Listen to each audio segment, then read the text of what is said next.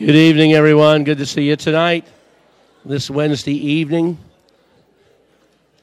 I remember when I met the Lord years ago, there was there was a hunger in me, and still is, but I remember that hunger that I'd had after I'd met the Lord to want, obviously, to eat. I think that's the first thing, one of the first things when you... natural birth. How many have ever seen calves born or anything like that? Grew up around you've seen her puppies. I guess calves. When you watch a calf drop and the first thing that calf wants to do when it hits the ground, when it stands up real quick, it's not like a horse. What's the first thing it wants to do? It wants to feed, doesn't it? It's hungry. It wants to feed. It's just natural about birth is you're hungry and you want to do that. And I was that way as a Christian, and I remember seeking out a lot of things and trying to, back in those days, I traveled. I didn't have anybody to tell me what books to get. There wasn't a discipling program around. But I remember going on the road, and I went into a Christian bookstore, and I didn't even know what to look for. I just wanted something in there. So I was looking for interesting titles, and Pastor will appreciate this. I got a book by a guy named Dietrich Bonhoeffer, and who was a pretty deep thinker that I ended up finding out. And it was like really throwing a half side of beef to a baby. That's what it was. I had no idea what I was reading. And then I called my brother, and he was able to tell me some good books, some good reading, to help me and on my Christian growth. But I remember being very, very hungry, and I wanted to know more. I just wasn't satisfied where I was, and I wanted to get to know him and wanted to grow closer to him and know more about the Christian walk. And I think that's something that's natural when a person is born again, and that it's just natural for us to want to feed and be around the Word of God and know more about the Lord. And so we're going to sing a song about that tonight, okay? Let's all stand and sing this great song, Higher Ground.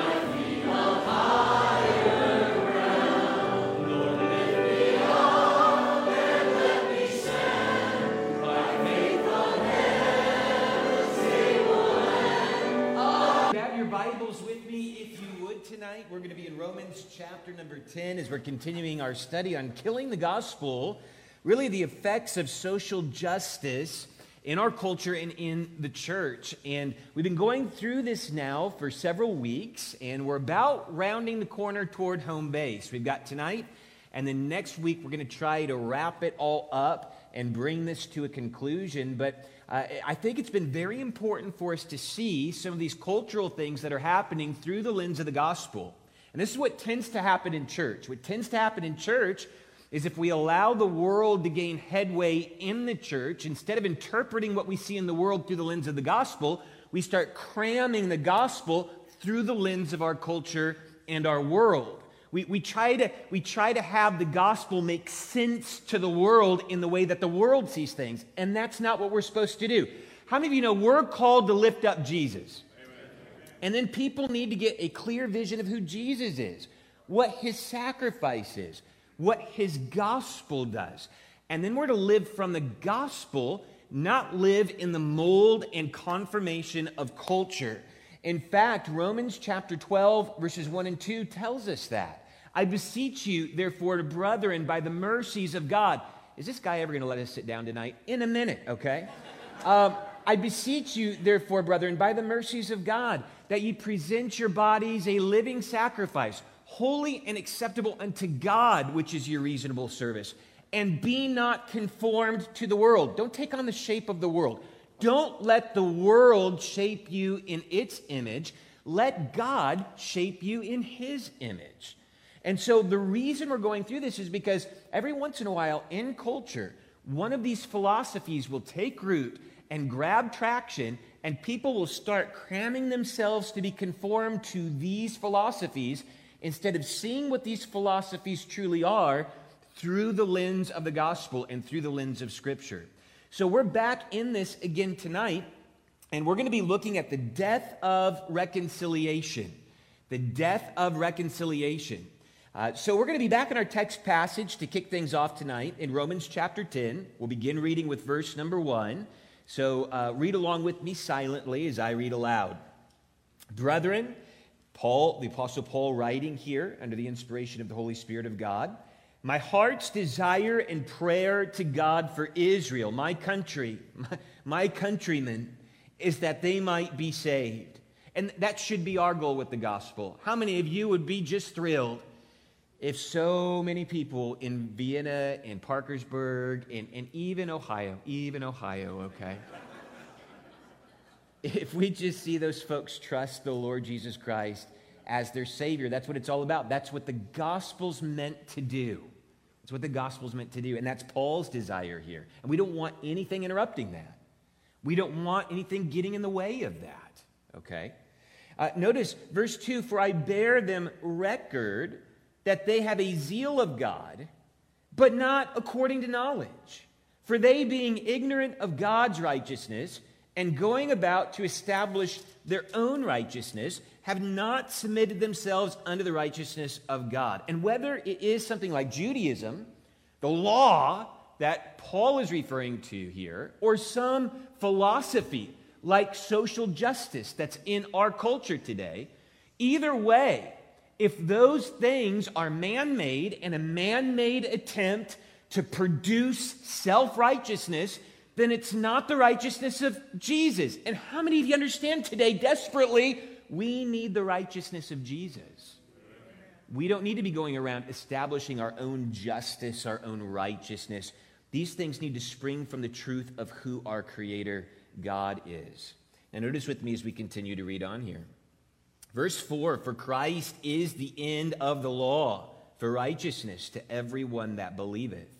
For Moses describeth the righteousness which is of the law, that the man which doeth those things shall live by them. So we need to understand here that we cannot go around to establish our own righteousness, and unfortunately, that's what the philosophy that's in our culture today of social justice tries to do in the power of mankind. So tonight we're going to deal with another aspect of how social justice is attempting to kill off the true message of the gospel, and we're going to be looking at the death of reconciliation. Let's pray and ask the Holy Spirit of God to help us as He guides us to all truth tonight. Lord, we're thankful to be here in this place with your people, and we're thankful for the truth that you give us in your word so that we can be discerning, so that we can have your wisdom and not rely on our own wisdom, so that we can have your truth and not have to rely on our own experiences.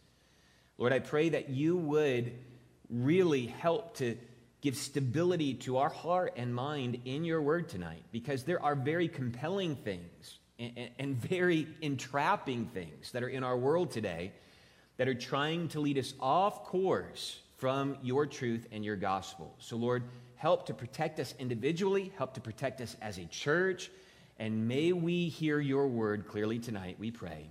In Jesus' name, amen. Thank you. You may be seated. Well, before we dig too far into our lesson for tonight, I just want to continue to build out where we've gone so far already in our study. And we opened up the study, of course, looking at the assassin behind this death of the gospel. And we know that the one who's behind all of the deceit, and the one who is behind all of the corruption, and the one that is behind all of the lies is the father of lies. It's Satan. It's the devil. And the Bible refers to him as the prince and the power of the air, the spirit that now worketh in the children of disobedience. And he is the assassin. And we saw how even in the Garden of Eden, he came into Eve and began to lie concerning who God was and how God was mistreating her and how God did not want her to arrive at certain levels of knowledge, and deceived Eve, and then Eve partook of the fruit. And this was his attempt to kill off that relationship that we can have with God. And then we learned a little bit more about how these philosophies of social justice are not new things, but they extend all the way back from the beginning of time. The same traps, the same ensnarements are the same things that the devil uses today. How many of you understand we tend to fall for the same tricks a lot? And so the devil doesn't have to change his playbook. There might be some terms that are changed. There might be new ways of packaging the same old tricks. But the devil essentially many times uses the same tricks that he has always used. And so we saw, first of all, in this death of the gospel, we saw the killing off of culpability or guilt. The killing off of culpability or guilt. And we see how the tenets or the philosophies of social justice do not deal with individual guilt or sin. And you can't, how many of you understand tonight? You can't be saved if you don't see yourself as a sinner. The number one problem, and I've got a lot of problems. How many would believe that tonight? Okay. The number one problem I still have to this day is guess who? Hey, don't be mean to me. Is me. Every day, I'm the number one problem I deal with. My heart, my mind, my flesh. The flesh lusteth against the spirit. But guess what? I want to blame other people. And we saw how Adam and Eve, right from the beginning, that was fallen human tendency, was to blame everybody else and not look at our own culpability, not look at our own guilt. So they blamed each other, they blamed God, they blamed the snake, just blame. And this is the philosophy of social justice, is it displaces personal guilt. It displaces personal culpability, and it feeds on victim groups. And it begins to have us look at the reasons how other people are causing us to act out or be oppressed or not find our true self. And instead of dealing with the sin issue that we all bear and getting it right with God. And by the way, how many of you are glad tonight that we can personally get our personal sin and guilt dealt with by God himself, and he's provided a way. And that's the gospel. But the death of culpability, the death of guilt, really blocks out the true message of the gospel. And then we dealt with the death of consequences.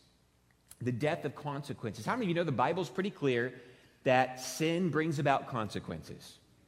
The wages of sin is what? But this is what Satan said in the Garden of Eden. Thou shalt not surely die.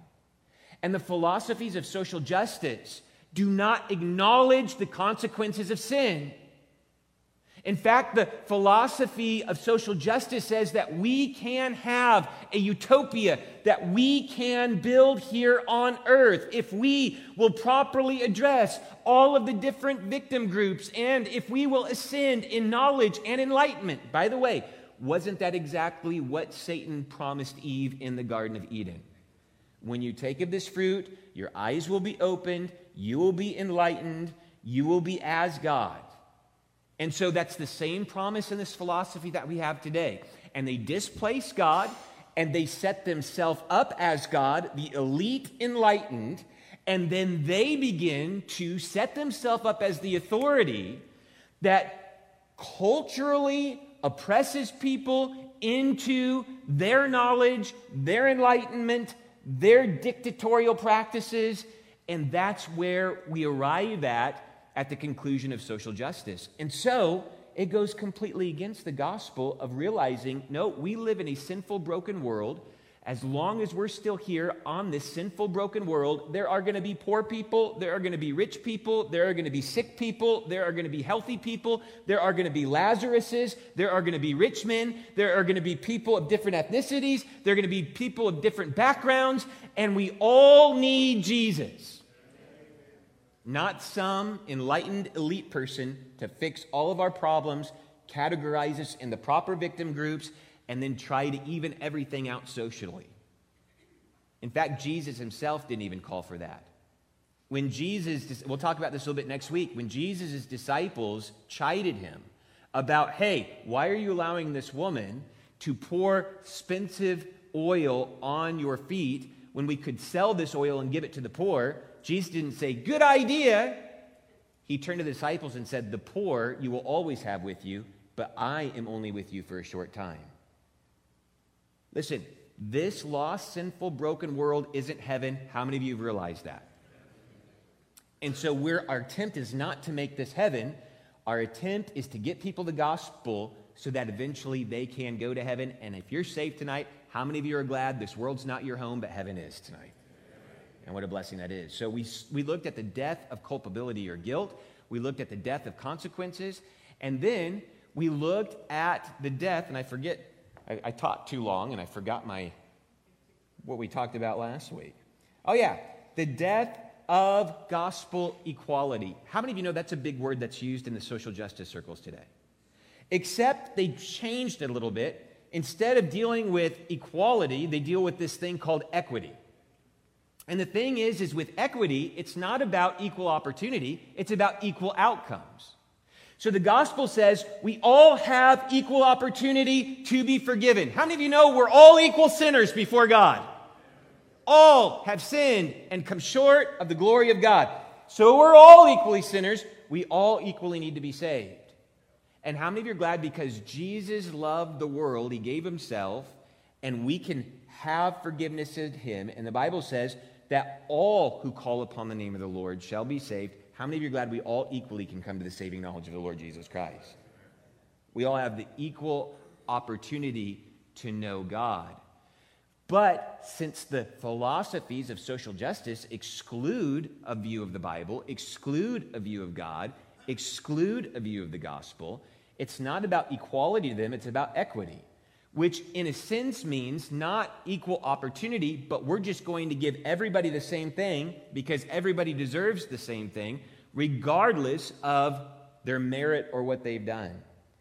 And then we get into this issue of this whole different system of life and economy and government. And listen, I understand we can separate government and church to a certain degree, but how many of you know eventually culture all runs together and somebody has to stand up at some point for the truth? And we need that. So we see here that social justice really in its philosophy darkens and kills off these elements of truth of the gospel. And tonight we're going to look at a very important element of the gospel, reconciliation. And I love this aspect of the gospel. Of course, by reconciliation we mean this. Reconciliation is when you have two diametrically opposed forces that turn around and come together. Two diametrically opposed forces that turn around and come together. That is reconciliation. And how many of you are glad that while we were yet sinners, Christ died for us?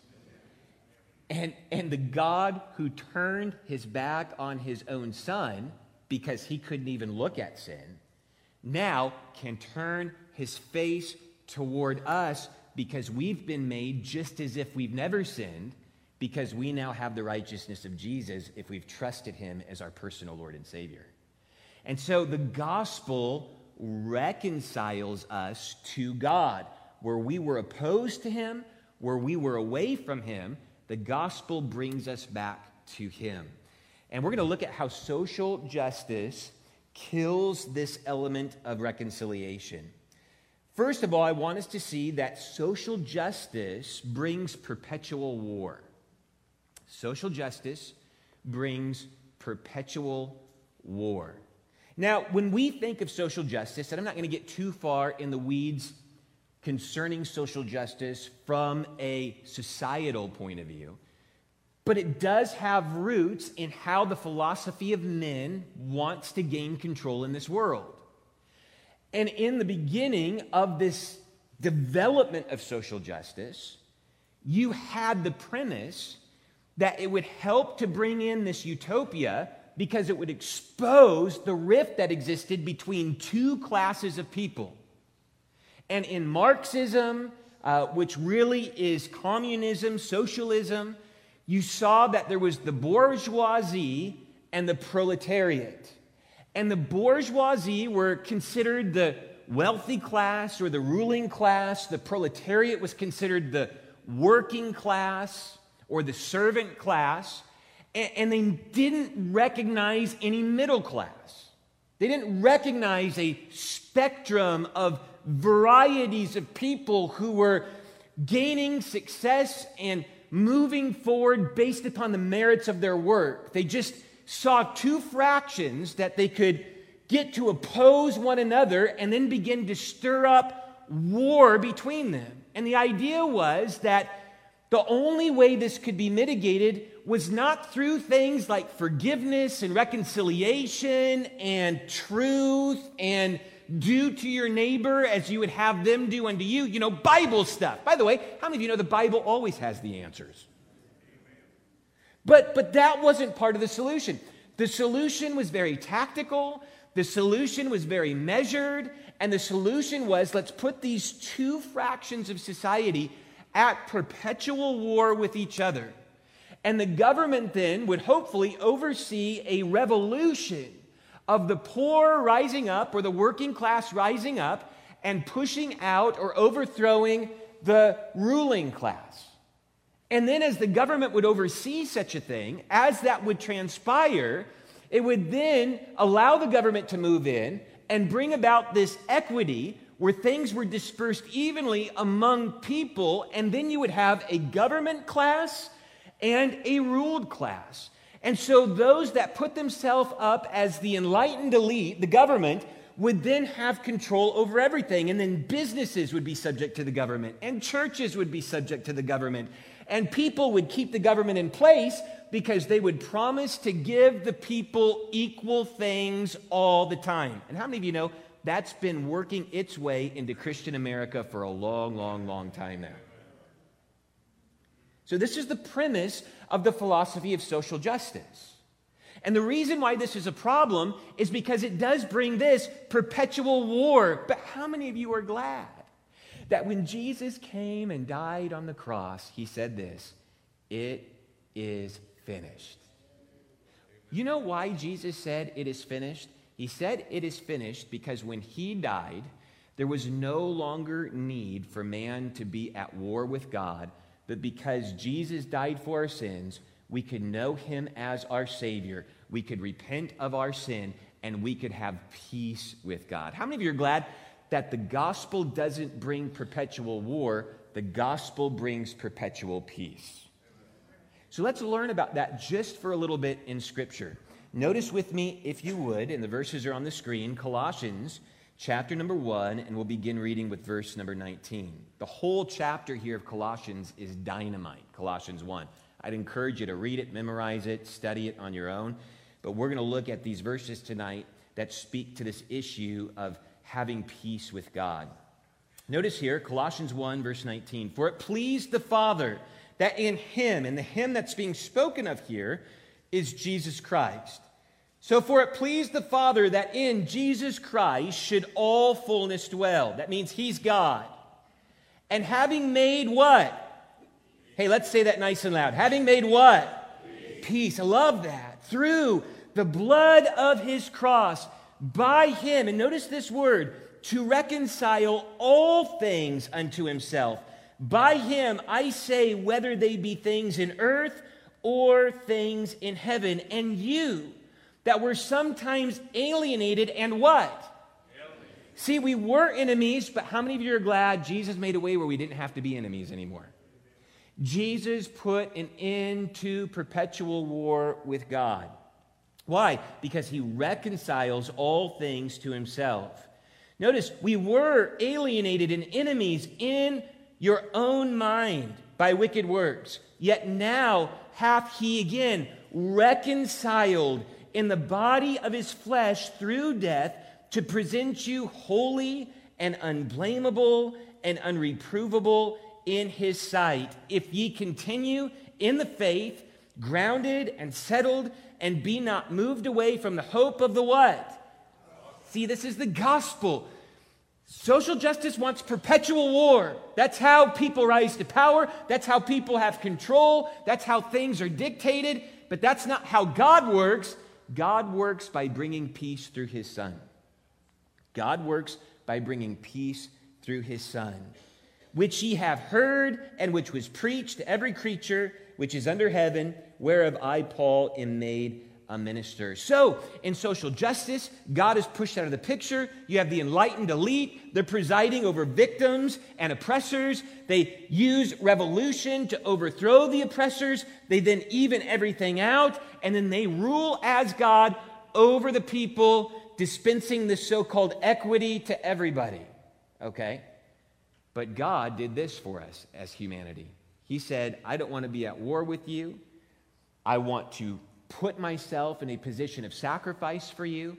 I love you. I will die for you. I will shed my blood for you. And if you will receive me, we can have peace. And how many of you know, it doesn't matter what system of government has existed in our world, since the very beginning, read the Bible, has been in perpetual war. Perpetual war. I believe that our nation in particular, and it's not that we haven't seen our share of war, but our nation in particular, the times that we've been able to have protection and the times that we've been able to enjoy peace have been times that we have relatively observed the understanding of our Creator and His principles in our laws and in our actions.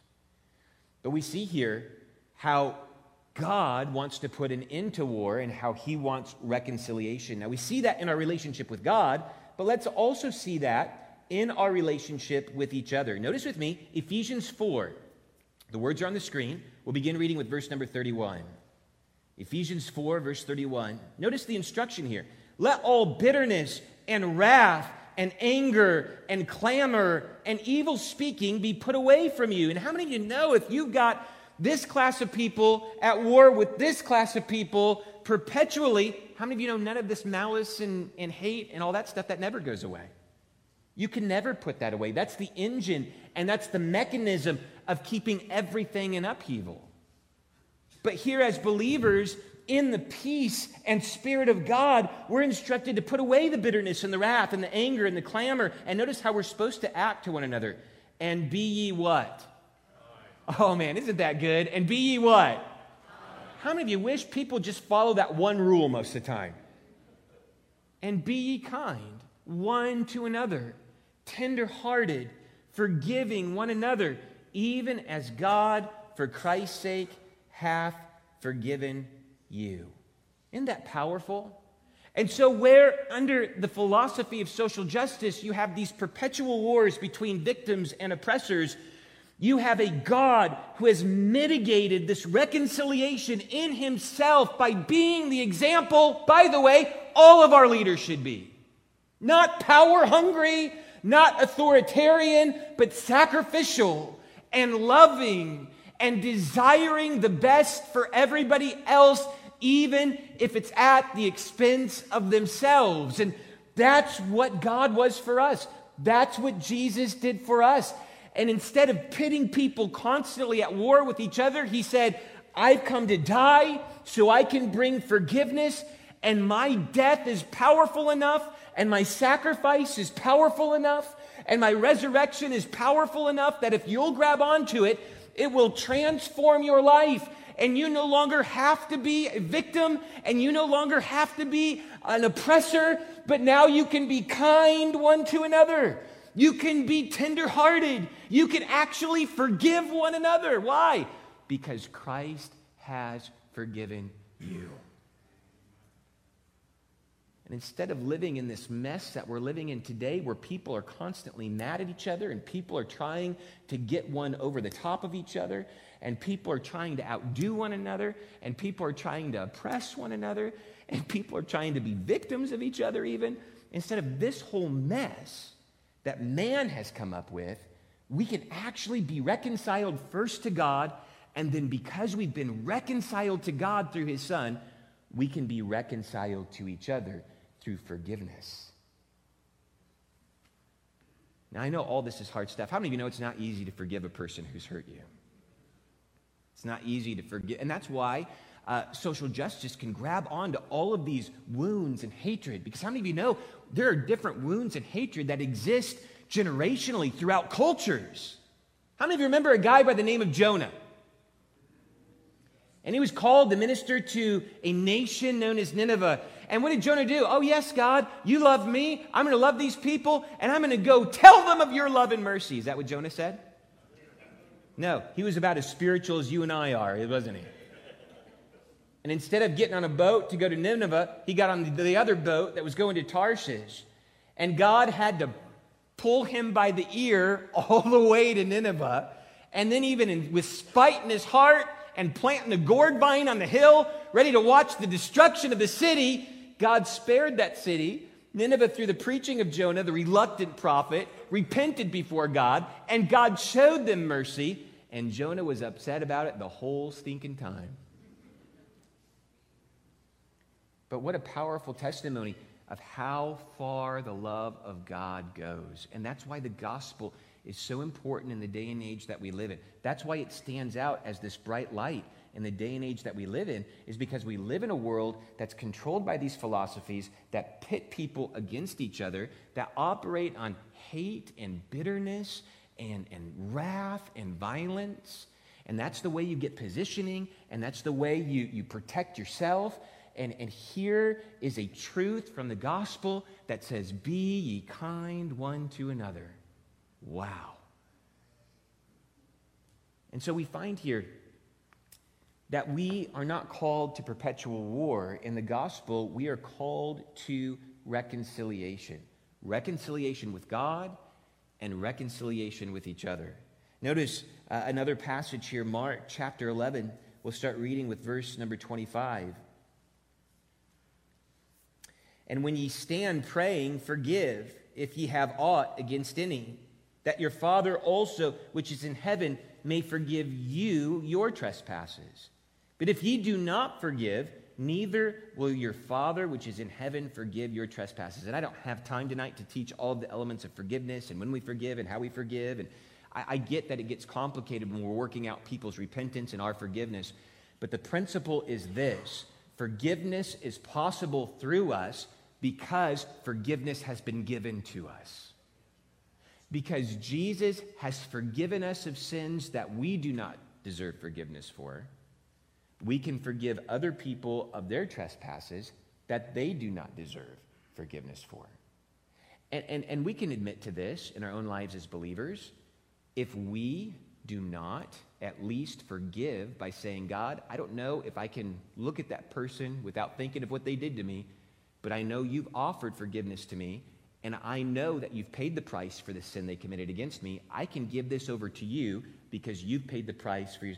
How many of you understand you don't have to eat at the same table with someone in order to move on with your life?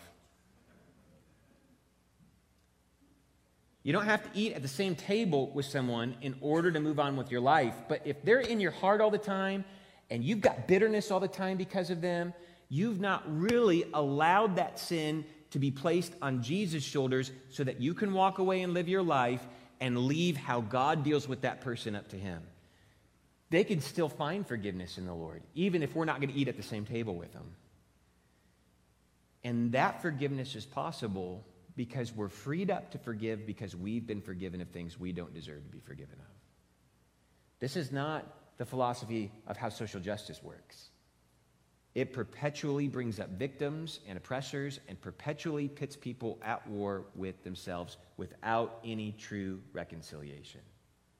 So, perpetual war instead of reconciliation. This is what social justice brings. Secondly, perpetual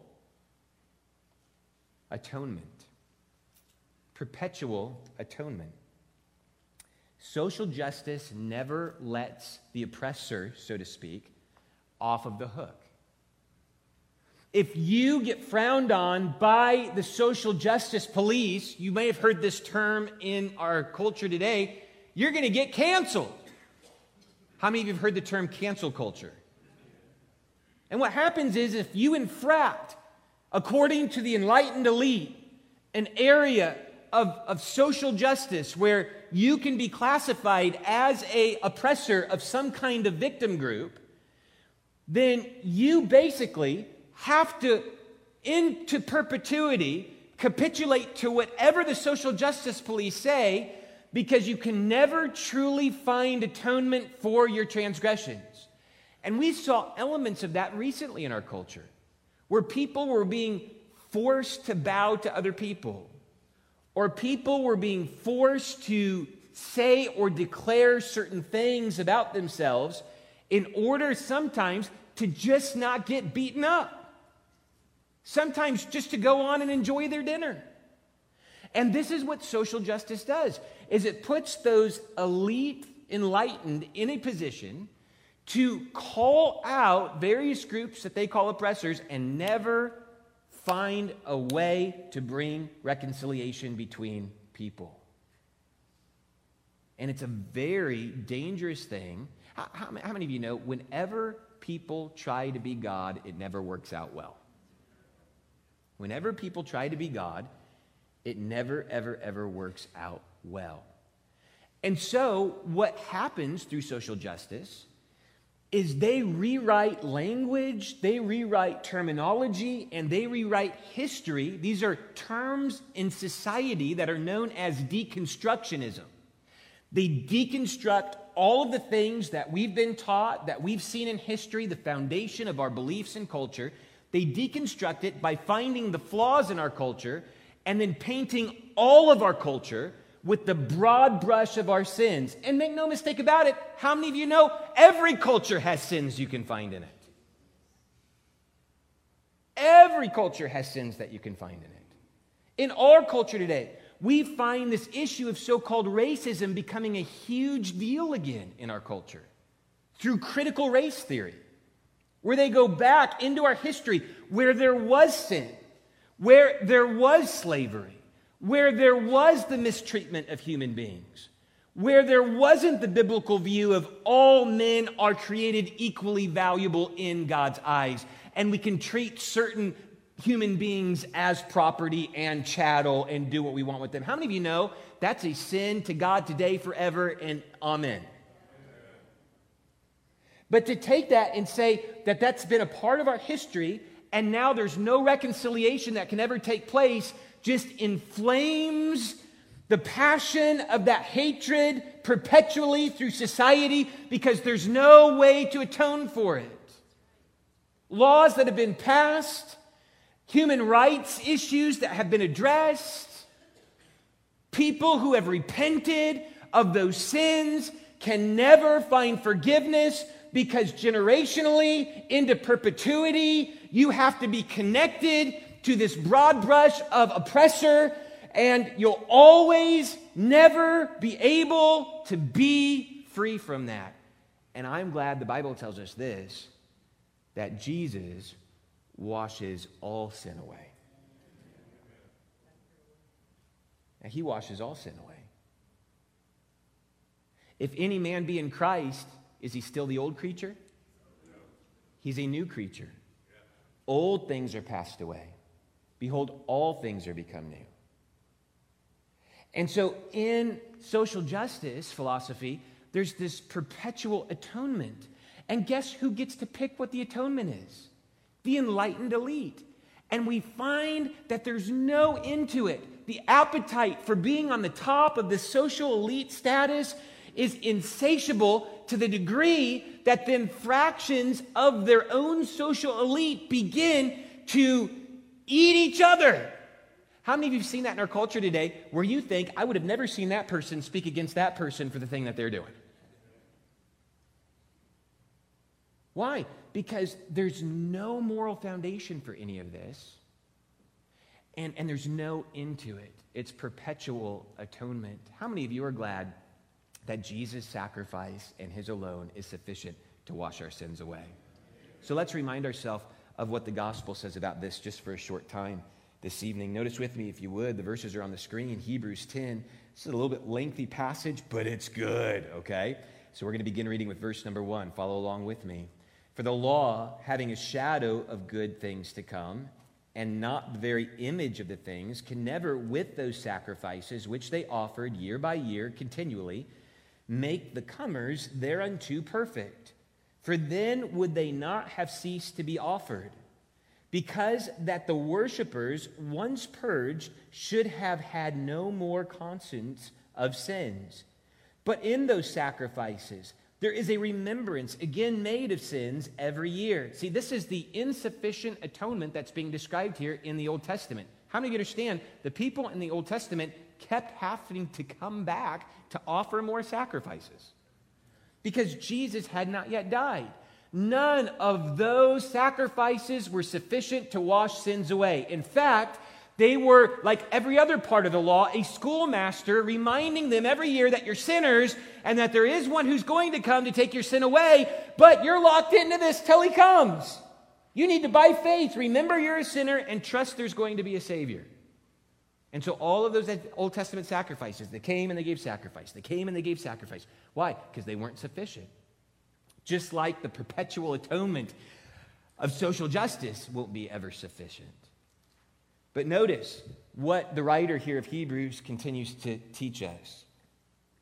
For it is not possible that the blood of bulls and of goats should take away sin. And it's not possible that the kneeling and bowing and chanting and recanting of social norms will ever take away sin. Social justice doesn't take away sin. The law of the Old Testament doesn't take away sin. What can wash away my sin? Nothing but the blood of Jesus. What can make me whole again? Nothing but the blood of Jesus. You see, nothing else can wash away our sin. It's only his blood. The blood of bulls, the blood of goats, the bowing down to social norms. None of this can wash away sin. None of this can bring reconciliation.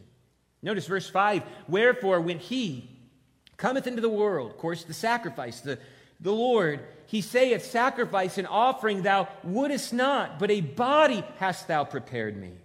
In burnt offerings and sacrifices for sin thou hast had no pleasure.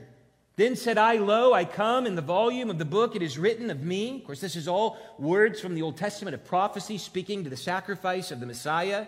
To do thy will, O God, above when he said, sacrifice and offering and burnt offerings and offering for sin thou wouldest not, neither hadst pleasure therein, which are offered by the law. And I love this verse. Notice, then said he, lo, I come to do the will, O God. He taketh away the first, that he may establish the second, by the which will we are sanctified through the offering of the body of Jesus Christ. And notice this, once for all. How many of you are glad his sacrifice is sufficient? And we don't have to be in either this perpetual loop of religion or this perpetual loop of cultural subjugation in order to be freed from our sins. Jesus, through the gospel, frees us from our sins. And we can live a new life in him. So we find here that we do not need perpetual atonement. Lastly, this evening, very quickly, we see that social justice also brings a perpetual burden. In the philosophy of social justice, you're scrambling all the time trying to figure out what kind of victim am I, or what kind of oppressor am I, and what do I need to do to bow to culture, or what do I need to do to intersect all the different areas that I'm a victim so that I can have more power or more grace or more effectiveness in culture. It's a burden. You're scrambling. How many of you found that just living in culture today has become more of a burden than sometimes it's worth, right? I mean, to have a conversation with someone and they're constantly trying to identify you, and we've got identity politics, we've got identity religion, we've got identity this, and we're just a mess with all these burdens that mankind is putting on our shoulders to try to categorize us into some kind of definition of ourselves, when I'm glad I can be found in Christ and I can be complete in him. But here we find that in social justice, there's this perpetual burden, and I'm glad that the gospel does not give us a burden.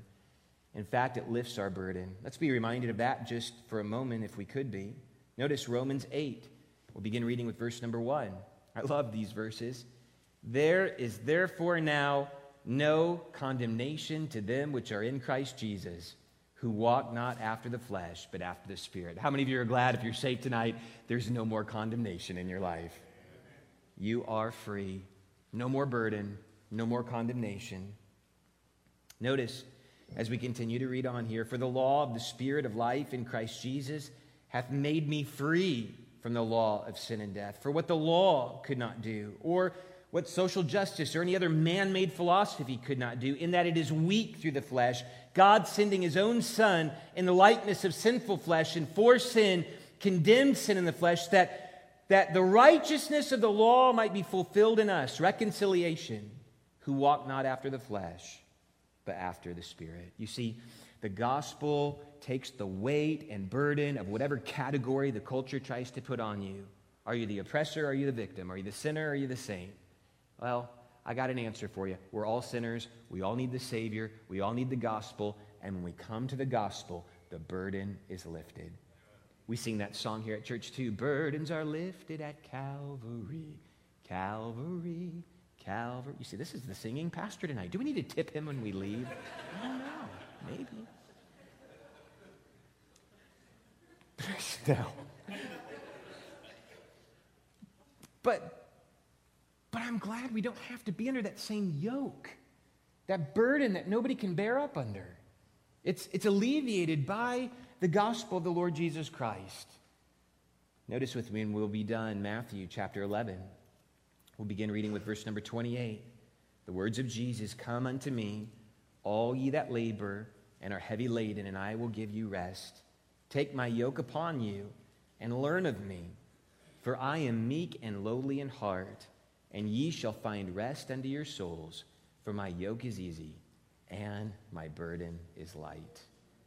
You see, with philosophies like social justice, there's perpetual war, but with the gospel, there's peace in Christ.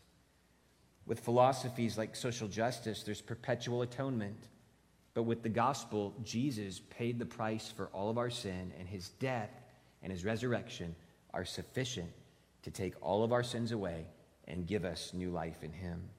With philosophies like social justice, there's a perpetual burden on our shoulders. But with the gospel, the burden is lifted and we are free.